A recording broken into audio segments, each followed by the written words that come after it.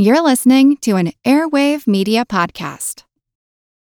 Have you ever wished that you had a direct line to your pediatrician to ask all the questions that constantly crop up while parenting? We sure have.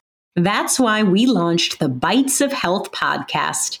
Every morning, we'll answer a commonly asked pediatric question in 5 minutes or less. You can tune in while you're making your second cup of coffee or from the school drop-off line. So be sure to tune in to Bites of Health, streaming now.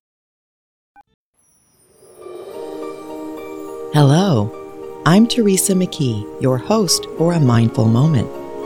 Thank you for joining me as we explore ways to increase mindfulness in our day-to-day experiences. Mindfulness is presence, awareness. It's paying attention to what's happening within us and around us. Mindfulness increases our emotional, physical, and mental well-being. It can also enhance our focus and productivity, and there are many health benefits from practicing mindfulness and meditation, from lowering blood pressure to increased longevity. Perhaps most importantly, in today's chaotic world, mindfulness strengthens our ability to be more compassionate to ourselves as well as others.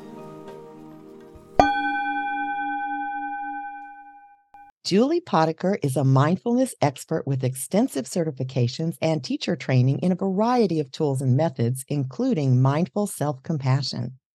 Through her Mindful Methods for Life program offerings, Julie helps others bring more peace and wellness into their lives.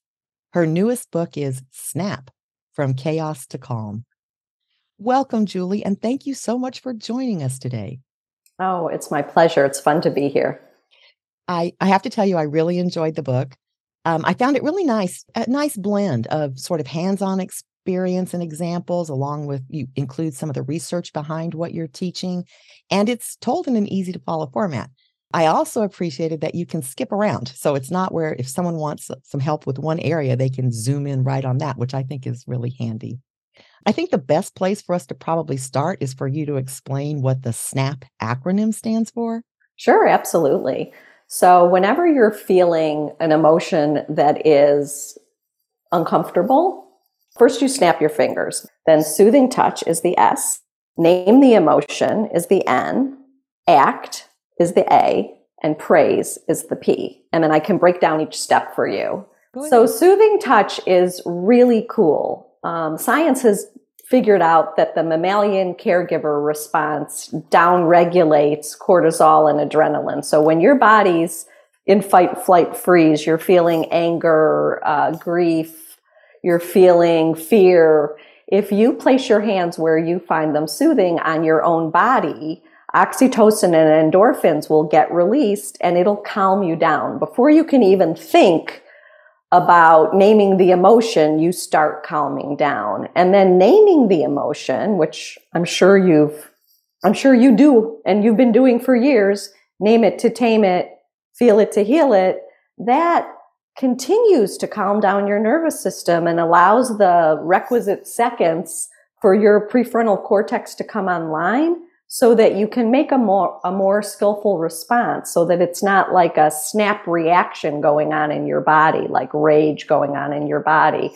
And then the act, the first question is, what do I need to hear right now? And that's your mindful self-compassion overarching question.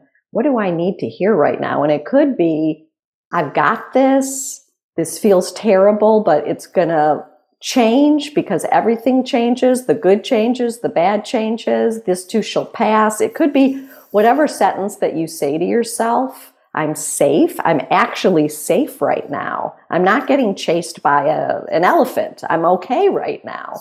And then what do I need to do right now? So what do I need to hear right now? What do I need to do right now? And what do I need to do right now? That's your toolbox.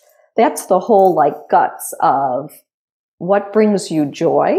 You've got a joy list. I have people write a joy list, and you pick one of those things. And if it's take a bath because you have the opportunity to take a bath right now and you have a bathtub, or if it's look out the window or take a walk outside, or if it's meditate or do breath work, or if it's use a here and now stone or mindful walking, mindful eating, whatever it is, there's 30 things that you could do to shift your mood. That's in the A. And then the P is praise. And I love the P because I'm not a very religiously oriented person.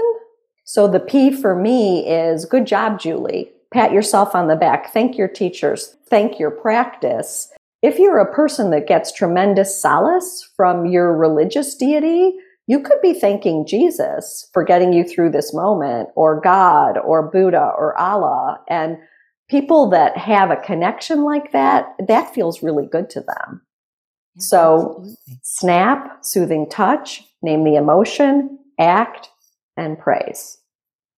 Fantastic. Well, I want to go back to the A in the act in case we have listeners who are new to mindfulness, because you leave the A open to whatever mindfulness techniques individuals want to use or pull from their toolbox. And so I want to say, even if you don't have a toolbox yet, or a toy box, actually, I think you referred to it at the end of the book, you can build that box up through the book, right? Because you give a lot of great examples. Exactly. Okay. Exactly. When you're building up your toolbox, I think the ground floor of that is just free associating with a pen and a paper what brings you joy. And it could be a soft pillow. It could be planning a trip. It could be having the perfect cup of tea. It could be talking to a friend. If you're feeling unsafe, you could even think about people that love you. You could think about people that you love. You could do a guided meditation. You could mindful walking, dropping your awareness to the soles of your feet and taking a few steps, imagining leaving footprints. I mean, there's so many techniques that you can do to ground yourself and help yourself feel better. And then the experience-dependent neuroplasticity piece of this, which is so cool, and I know that was a mouthful, it's predominantly the work of Rick Hansen. It's taking in the good. So once you have shifted your mood and you feel good, remember to enrich it and absorb it. Let it land. Let it land, because what wires together fires together, right? Dan Siegel says it like, where attention goes, energy flows, neural networks grow. So you're creating new neural bridges in your brain. And the more, I call them happy bridges, the more happy bridges in your brain get created throughout your day, every single day, the more negative ones get pulled out. Because our minds can be a little bit of a bad neighborhood, actually.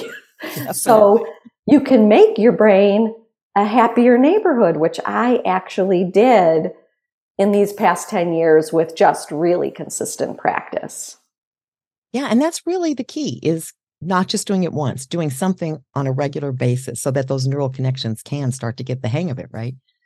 I looked for a graphic and I never could find it, but it was like, you know, a colander when you're pouring water over pasta and the water's coming out. I sometimes think of my brain, this is weird, as a colander, and I want a positive mental state to be pushed to a neural trait. I don't want to waste it. So it's not, that's a beautiful sunset, what's for dinner?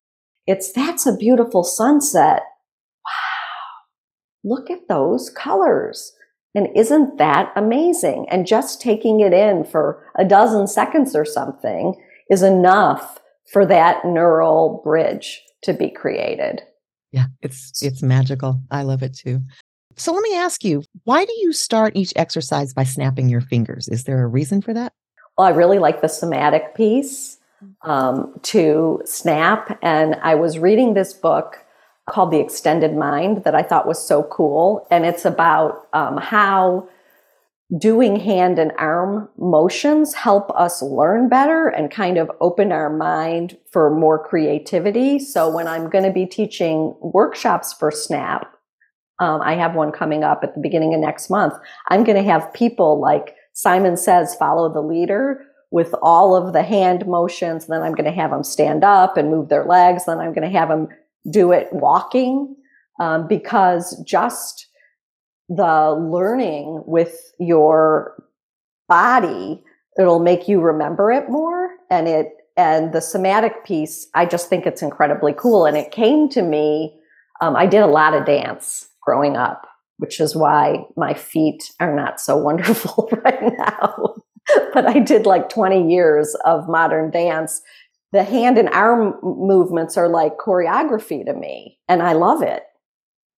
I have people handwrite for the same reason, because once you get the body connected to the mind, you really do remember things better, and you have better recall, I think, because you had that process of movement involved. So that's great.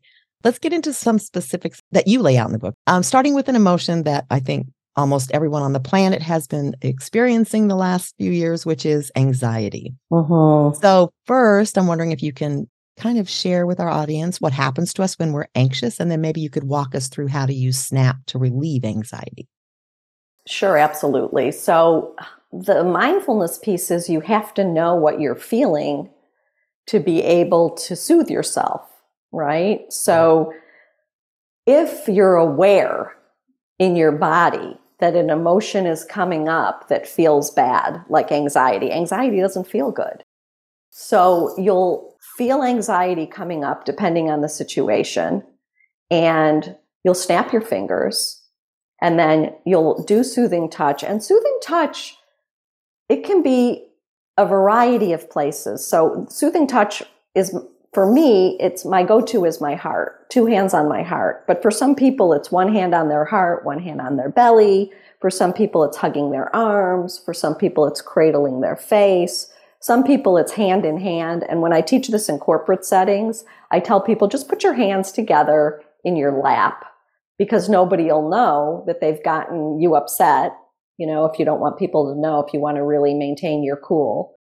You can also just put your hands on your thighs and kind of do a rub down towards your knees. But one of these soothing touch places is going to start your body actually calming down. It's like you're mothering yourself or fathering yourself. In the wild, when an infant cries out and the adult picks it up and they say, "Oh, baby, baby," the oxytocin and endorphins get released in the infant and in the adult. So this is what we're doing for ourselves, right? And then you name the emotion. Oh, it's anxiety. And, there's a million hypotheticals that people have throughout their day that make them feel anxious. Say it out your mouth, right? And that'll further calm you down. And then say to yourself, what do I need to hear right now? And the what do I need to hear right now is going to depend on what the situation is, right? But tell yourself what you need to hear, and it'll help. And then what do I need to do? And that's your toolbox. And your toolbox, what you're going to pull from, will depend on what's available to you in that moment, right? If you're sitting at a red light, you're not going to be able to take a bath.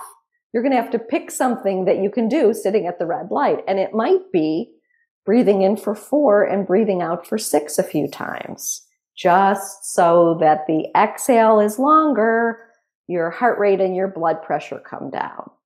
And then when you feel better, praise, say, "Thank you, Julie. Good job using your practice." And I seriously do this many, many times a day. For someone that's new to this, then just recognizing that at first it feels like you've got to remember a bunch of steps, but it quickly becomes a habit. I mean, in my case, all of my practices, at first it was like, okay, I got to remember to do this and remember to do this. And then pretty soon you don't have to remember anymore, right? Exactly. It just happens automatically. And of course, mindfulness includes the mind-body connection. So I think it's a really good fit for really helping people that, even people that maybe don't want to or don't like it or whatever, with like a sitting meditation. This is something where you're taking an action to self-soothe and help yourself. yourself.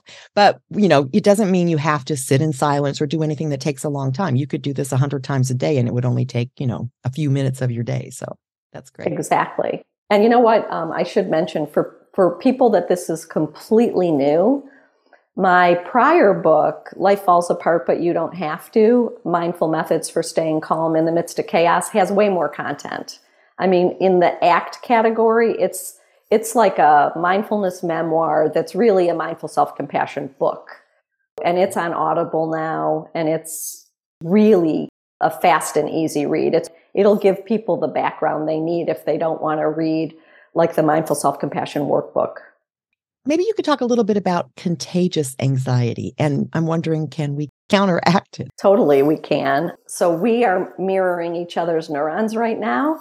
It's harder to do because I'm looking at the camera and not at you, because I don't want my eyelids to look down because they're drooping at my age anyway.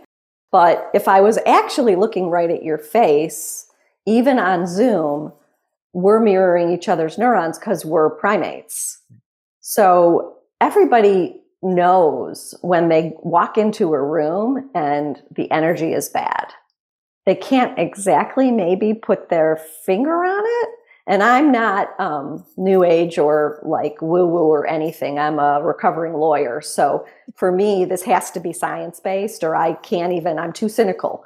So anyway, the energy thing is a real thing. We have these energy bodies. They go out about 3 feet from us, and you can tell if somebody is feeling nasty and, you like shields up. I don't want to catch it, right? And you have to, sometimes for me, I have to really monitor that human and the inside of me. Interoception is the inside of us. I drop into the inside of me and just breathe, say some positive things to myself. And if I can bring the other person up and out of it, I will. And if I can't, they can keep their crap and I am safe in my bubble.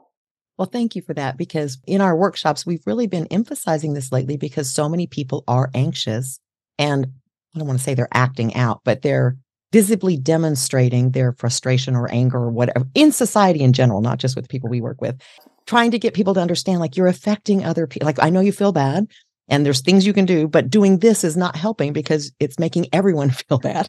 And so I think it's important for people to take some responsibility for their emotions. It doesn't mean that's not a judgment or anything like that, but just be responsible, or it starts with being aware that your feelings, your emotions, your anxiety, whatever it is contagious. And totally, you can reel it in and do some of these exercises for yourself before you get around other people so that you're better able to interact and not negatively affect people. You know what you're reminding me of is all the bad behavior on the airplanes. Yes. Like, how many times are we getting these reports of like an unruly passenger, right, and the interactions with gate staff and everybody's so stressed out flying. And we've had this, like, it's almost 3 years, the pandemic. I mean, it's shocking that this is still ongoing, but yet the facts on the ground, ma'am, we're still in a pandemic, right? So everybody's dealing with it, and it is making people anxious. So in the airport, what I do to calm my nervous system, in my head, I say loving kindness phrases to strangers. I look at their backs or at their faces or at their heads, and I wish them, may you be safe, may you be happy, may you be healthy, may you live with ease. And I just round robin that. And then when I end up interfacing with somebody, I'm not only calm, I'm kind of radiating warm-heartedness, and they love it. And then the next person that they encounter gets the benefit. That's interesting that you brought up the loving kindness, because when the FAA shut everything down a couple of days ago, oh my gosh, I was thinking, because people are so fatigued with this, I was thinking they should put up the loving kindness meditation on the walls in the airport. Absolutely. So that everybody has like a focus point. Yeah, it's tough. And I mean, I know everybody's having a tough time, but people are also getting tired of it. And to me, the only way we can start kind of helping each other calm down is through this concept of we can spread positive emotions just as well as negative, and at least that would be beneficial. But. Yeah, you have to remember, right? Yeah. So I when I teach, I hand out those little stickers from the office supply store, and I have people put one on their dashboard of their car, put one on their monitor, put one on their iPhone, whatever. Just have one on your makeup mirror, just as a reminder to drop into self-compassion, a reminder to breathe, a reminder of whatever it is, to break your primate brain from time traveling, worrying about the future and ruminating on the past, which is what we're wired to do. Don't beat yourself up. This is why we're still alive, that we're wired to do this, but it's not healthy. Right. It's not helping us. Well, in light of what we've all been through in the past 3 years, I thought the section on grief in the book was very pertinent, Mhm. especially related, though, to the global events that you talk about, because I think this is just my opinion, but I think a lot of people are grieving without realizing that that's why they don't feel well. They're not Yeah. understanding that what's happened to us, all of us have something to grieve, whether it's all the way, to the extent of losing someone, to just losing our way of life or our habits or, whatever it is. So I'm wondering if you can talk a little bit about the process and how to use SNAP for grief. So grief is love, right? It's a love relationship. So, and there's so many kinds of grief, and there's so many griefs that happen all at once, like the way of life grief thing, people losing their jobs, people losing their pets, people losing their loved ones. Then there's the global, that you see, oh my God, in California, we're flooding, people are losing their lives, or when there's fires or earthquakes or whatever. And you can't grieve all these griefs at one time. You need to pick a grief, let it land, let yourself feel it, tell yourself what you need to hear. It's snap, I'm snapping. And do something to move your mood. And when my dad was alive, I used to go visit him at his independent living place on the ocean. And all these super agers there were like the most inspirational, coolest people in the world. And they'd lived through tremendous suffering. They all lived through World War I and World War II. And it helped soothe me and calm me and open my perspective on things. I also have a meditation technique that I use every time I'm really super upset, and that's Tonglen. And I don't know whether you use Tonglen too, but I teach Tonglen. It's a little counterintuitive. I'm sure I don't teach it as well as Pema Chodron or Tara Brach, but I do my best. And it works for me, which is why I teach it. And that is breathing in the pain and suffering, believe it or not, and breathing out cool, peace, ease, clean, light. So you're breathing in the horror. You're transmuting it in your body, which I think is a power thing. I think it makes me feel powerful and in control, which is why it works for me. And then you're breathing out peace and light and ease. So when there's a mass shooting, I get so unbearably upset because I'm upset at the loss of life and I'm imagining the family's suffering. And then I get upset about the political situation on top of it that enables these things to happen in our country, the United States of America. So there's just so much grief that happens inside my body. And if I do Tonglen, it calms me down. Well, you cover several areas specifically in the book, including the inner critic, parenting, political strife and disaster, and sadness, depression, shame, and guilt. So you really hit on pretty much everything I could think of, but you also explain that you can use it for anything, right? Right. So I wish we could had time to cover them all. But let's close out with another section in the book, which is gratitude. Mm-hmm. So I guess 2 questions. Why do you feel gratitude is so important, and how can we snap for gratitude? Okay, so gratitude is foundational. Gratitude creates an upward spiral, and it's going to make you happier. And there have been, I don't know how many studies, like 1,000 studies that show that gratitude makes people happier. And when you said earlier that you have people write, I have people write, and I have them keep a gratitude journal. And I have them answer 2 questions every night in the journal. And it's just like, this is my gratitude journal. It's just lined paper.